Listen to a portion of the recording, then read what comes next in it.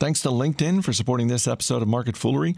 Find the right people for your business this year at linkedin.com/fool and get $50 off your first job post. That's linkedin.com/fool. Terms and conditions apply. It's Monday, January 7th. Welcome to Market Foolery.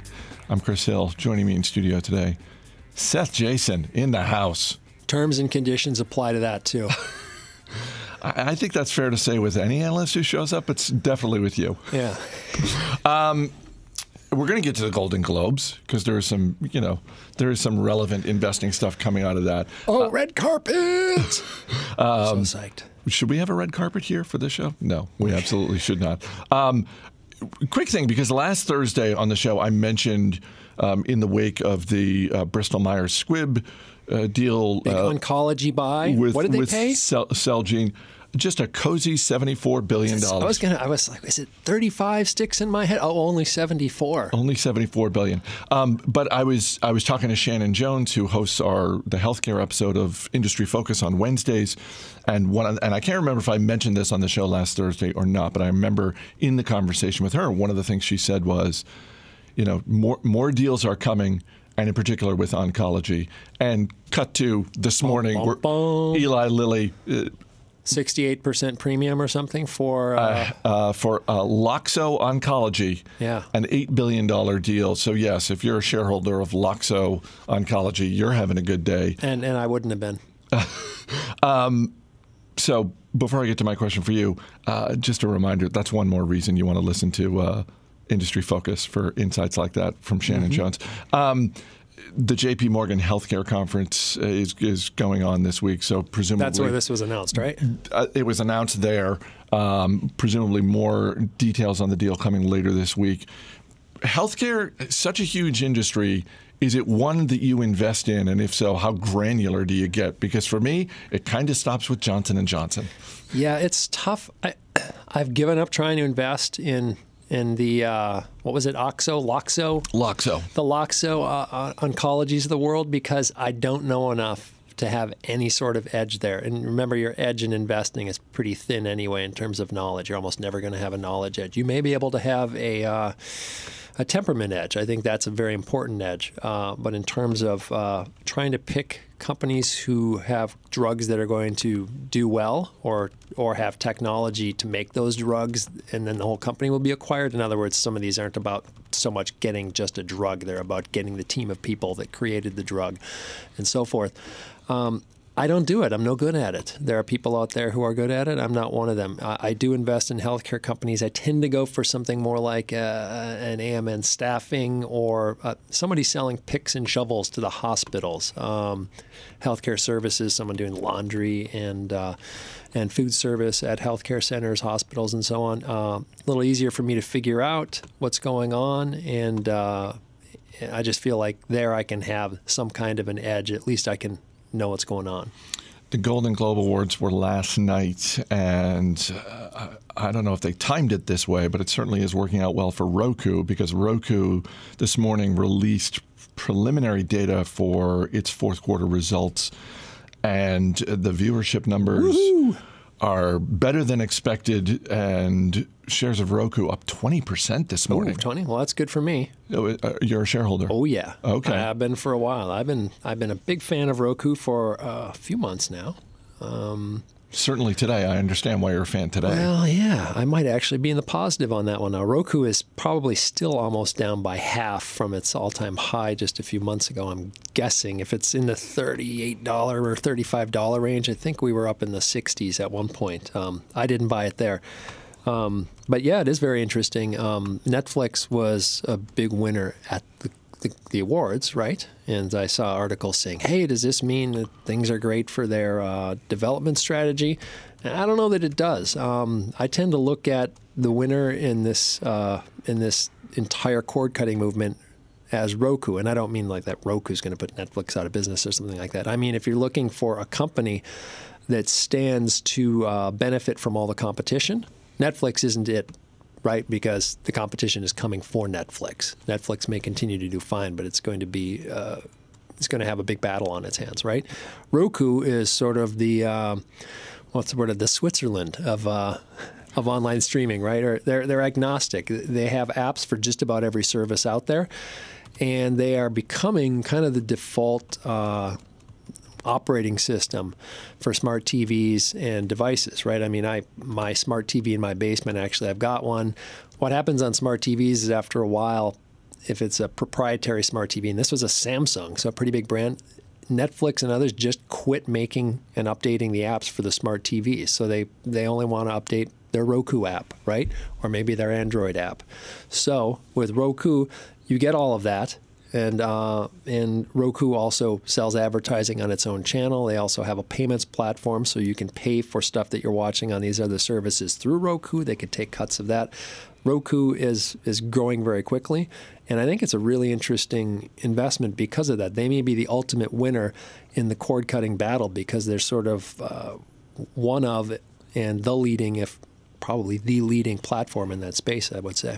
So it's interesting when you look at Netflix shares this morning up about 5%, Amazon up a couple of percentage points. I mean, they were both winners at the Golden Globes. That just makes me laugh so much. Because do people really care about quality? And if we call the Golden Globes award winners quality, I mean, this is what's crazy. I had not heard of any of these Netflix winners, and I watch Netflix a fair amount. Like, how do they not bubble this up to me?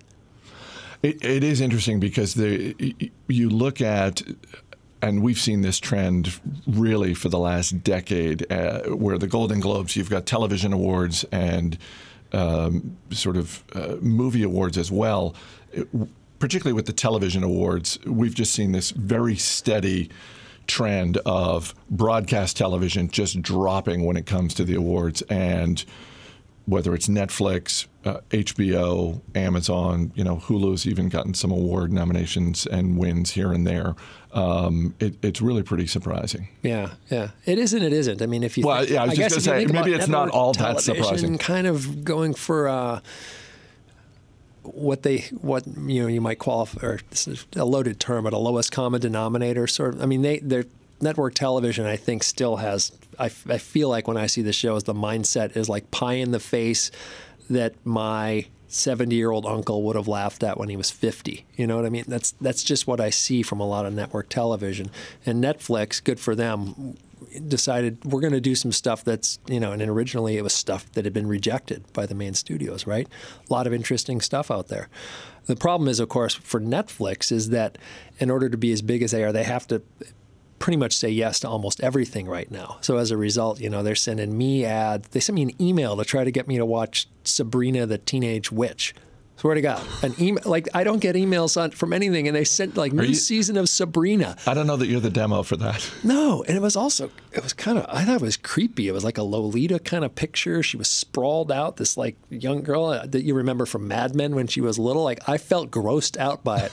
So I don't understand. But what I do get from Netflix these days is there's so much original material. Some of it is amazing, like the Lemony Snicket series on there, just incredible. Neil Patrick Harris doing a great job. And then there's a lot of stuff that's really not very good, I don't think. So they have done so much. And then you've got others coming in. Apparently Walmart Vudu might be doing original programming. You've got Amazon doing some original programming, some of it pretty good. But, I mean, you've got some real problems if you're Netflix, if you've got, Disney coming out with their service. You've got DC doing their own service, DC Comics. You've got, if I can read my tiny writing, Time Warner doing one. You've got Facebook Watch coming out with some original programming. I'm not sure what that will be. Apple is doing something, which primarily is Reese Witherspoon and Oprah at this point, which seems kind of a narrow demographic to me, but I suppose they know what they're doing.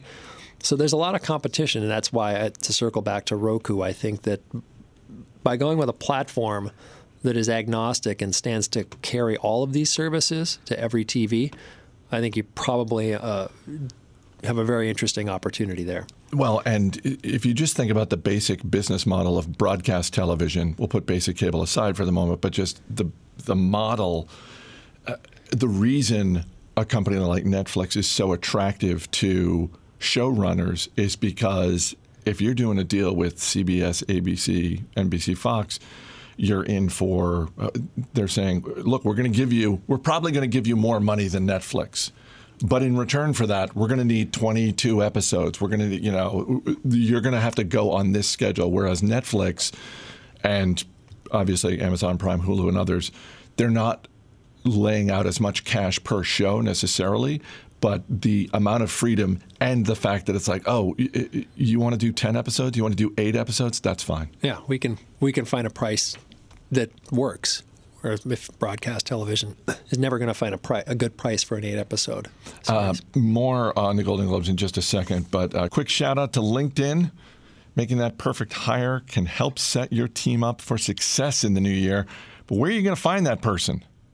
That's why when it comes to posting your job, go where you have access to an engaged community that people visit every day.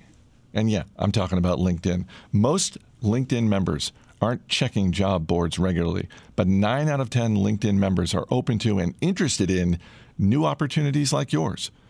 With most of the U.S. workforce on LinkedIn, posting on LinkedIn is the best way to get your job opportunity in front of more of the right people. It's no wonder that a hire is made every 8 seconds using LinkedIn. Every 8 seconds.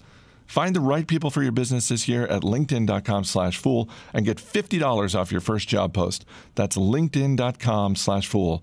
And as mentioned at the top of the show, terms and conditions apply. 3 quick things from the Golden Globes.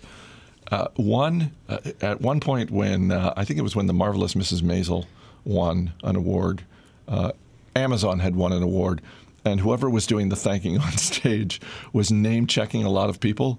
And one of the people was Jeff. And they cut to Jeff Bezos, who's sitting there watching. And I just thought, I don't know. He really warrant a one name? I don't know why I find it amusing that the wealthiest person on the planet is just name checked by first name only, but I do find it. 2, Carol Burnett getting an award. You didn't watch the awards. I did.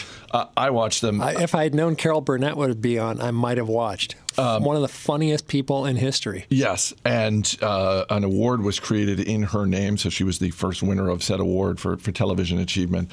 And I'm sure for a lot of people who either watch the awards or are just reading the news coverage and scratching their heads and wondering, like, well, who? Oh, I think I know who she was. An absolute groundbreaking performer, first woman to ever host a variety show. So not only her own stuff was funny, but just did an amazing job with that show, bringing in that cast with all those other people. Corman, Tim Conway. I mean, people Vicki Lawrence. They were hilarious. Yeah, and in the same way that we talk about, businesses that have great CEOs, and one of the things we like to see is they've surrounded themselves with great executive talent. That's basically what Carol Burnett did with her show. She was not one of these people who's like, oh, I need to get all the laughs. She knew that if people were laughing at anyone on her show, they were laughing at her show. Yeah. The Walmart commercial.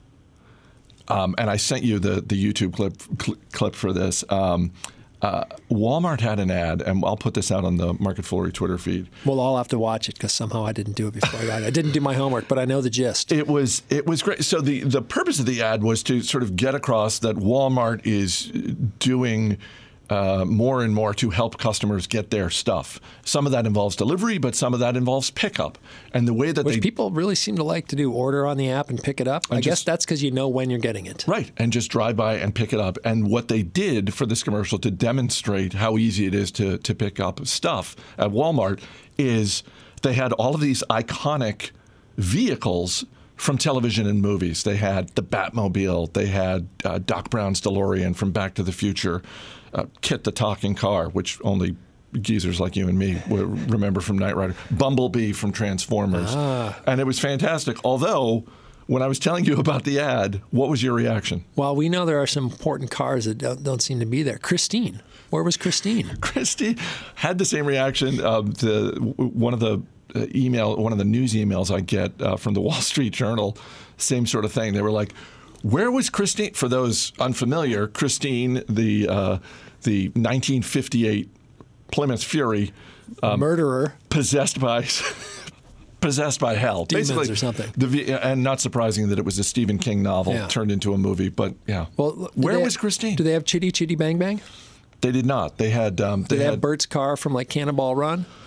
No, they had the pumpkin that turns into the carriage from Cinderella. They're going mass market. Well, yeah. Even more 70s. More of those like convoy kind of things. Well, look. Along with a murdering Plymouth. They had Kit the Talking Car. And yeah, I think probably just as well that you and I were not in on the decision-making process there. Walmart, give us a call. We've got notes. We've got notes. You think how that meeting goes down? They show us the commercial. If we're greenlighting this, we're like, look, I love the direction, but if you could just add a vehicle that actually murders people, we think it'll be better. Right in front of the store, right at the end. We think that would be great for walk-in traffic.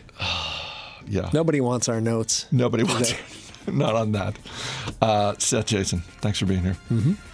As always, people on the program may have interest in the stocks they talk about in the Motley Fool may have formal recommendations for or against, so don't buy or sell stocks based solely on what you hear. That's going to do it for this edition of Market Foolery. The show is mixed by Dan Boyd. I'm Chris Hill. Thanks for listening. We'll see you tomorrow.